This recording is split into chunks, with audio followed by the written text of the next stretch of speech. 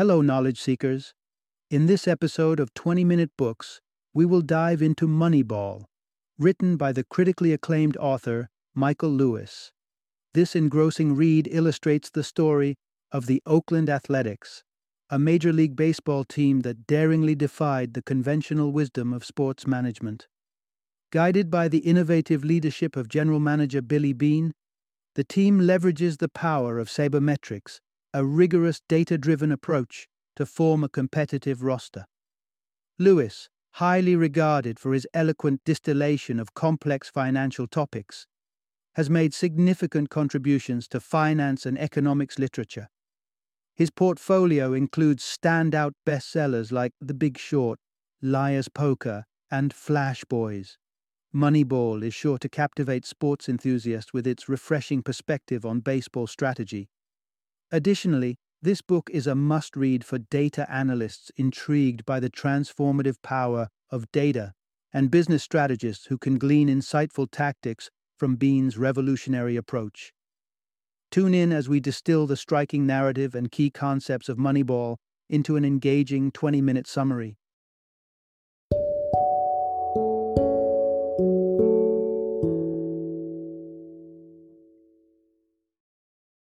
Moneyball, The Art of Winning an Unfair Game. Introduction. What can you extract? Understand the power of creative solutions, change, and resilience. In the early 2000s, the economic divide between the wealthiest and the underfunded Major League Baseball teams was remarkably profound. The Oakland Athletics, also known as the Oakland A's, were stuck in a tough spot. They had the second smallest budget and were expected to compete with the top-tier teams, flaunting extravagant payrolls.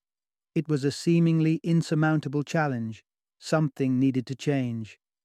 Enter Billy Beane, a once on-field player who transitioned into a management role.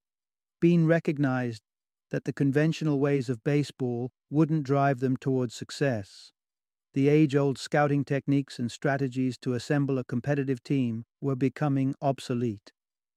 In this exciting exploration, you'll learn how Beane challenged the traditional norms of baseball and led his team towards triumph.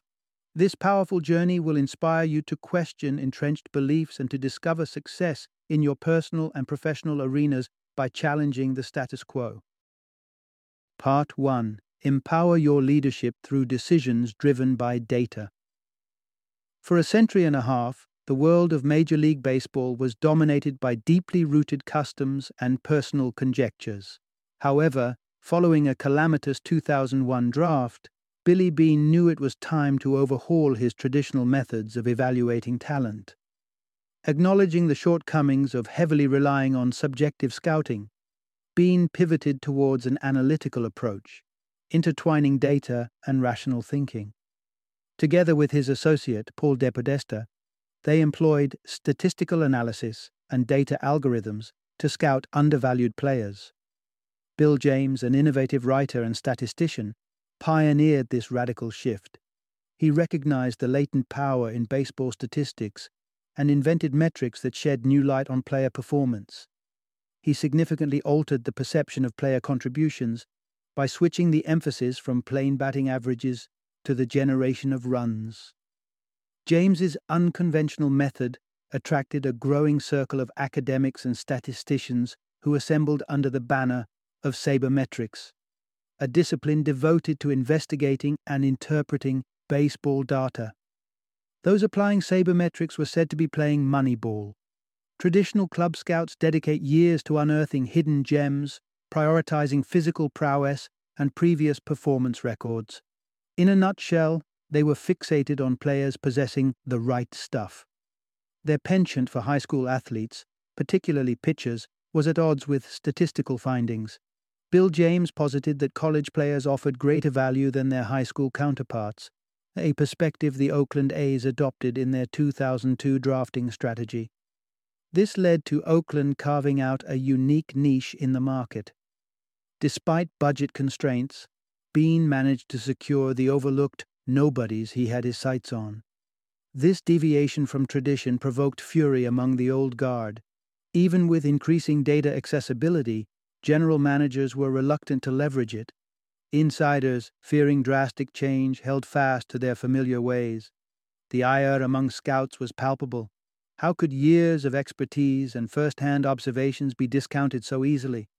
The truth was that decision-making rooted in data was inherently more valuable. For the Oakland A's, it revolutionized the talent evaluation process, and the outcome was nothing short of phenomenal.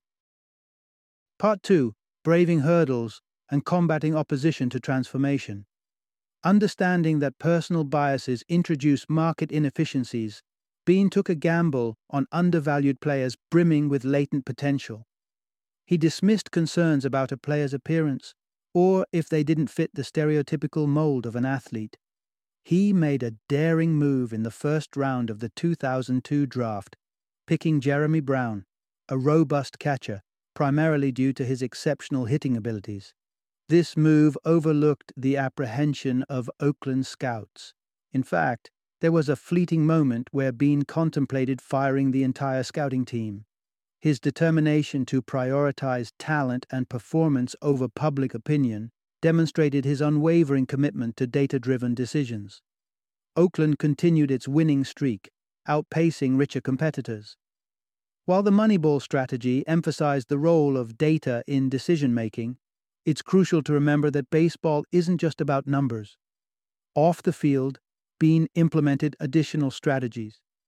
He adhered to specific rules for recruiting players, consistently endeavoring to upgrade the team and acknowledging each player's worth.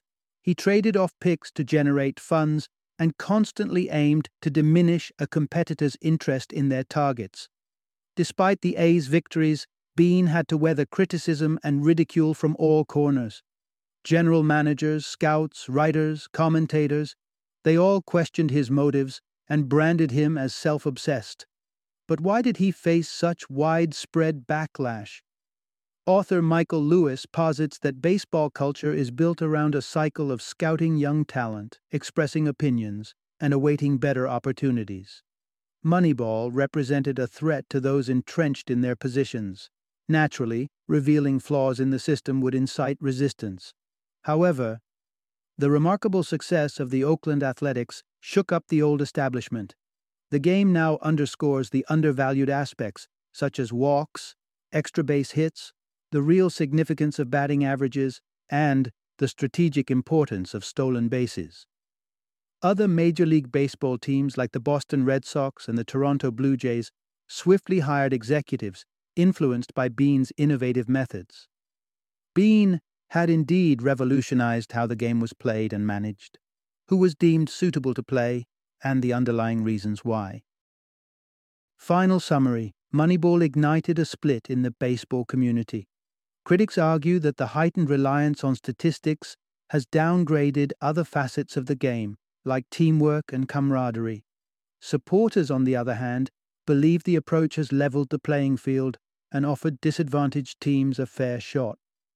Regardless of differing viewpoints, it's hard to overlook the pervasive influence of Moneyball beyond the baseball diamond. Its successful implementation has led various organizations and franchisees to adopt data-driven decision-making. The undeniable value of this data-centric approach can no longer be dismissed, particularly in the wake of the Oakland A's smashing the American League record with 20 consecutive victories.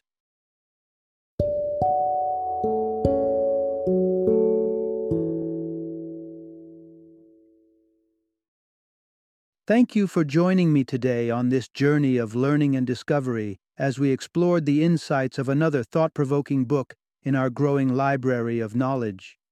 If you've enjoyed our time together, please take a moment to follow our podcast, give us a 5-star rating, and share 20-minute books with other knowledge seekers. Your support truly means a lot. Don't forget to join me again in the next episode, where we will delve into another enriching book. Until then, happy reading and happy listening.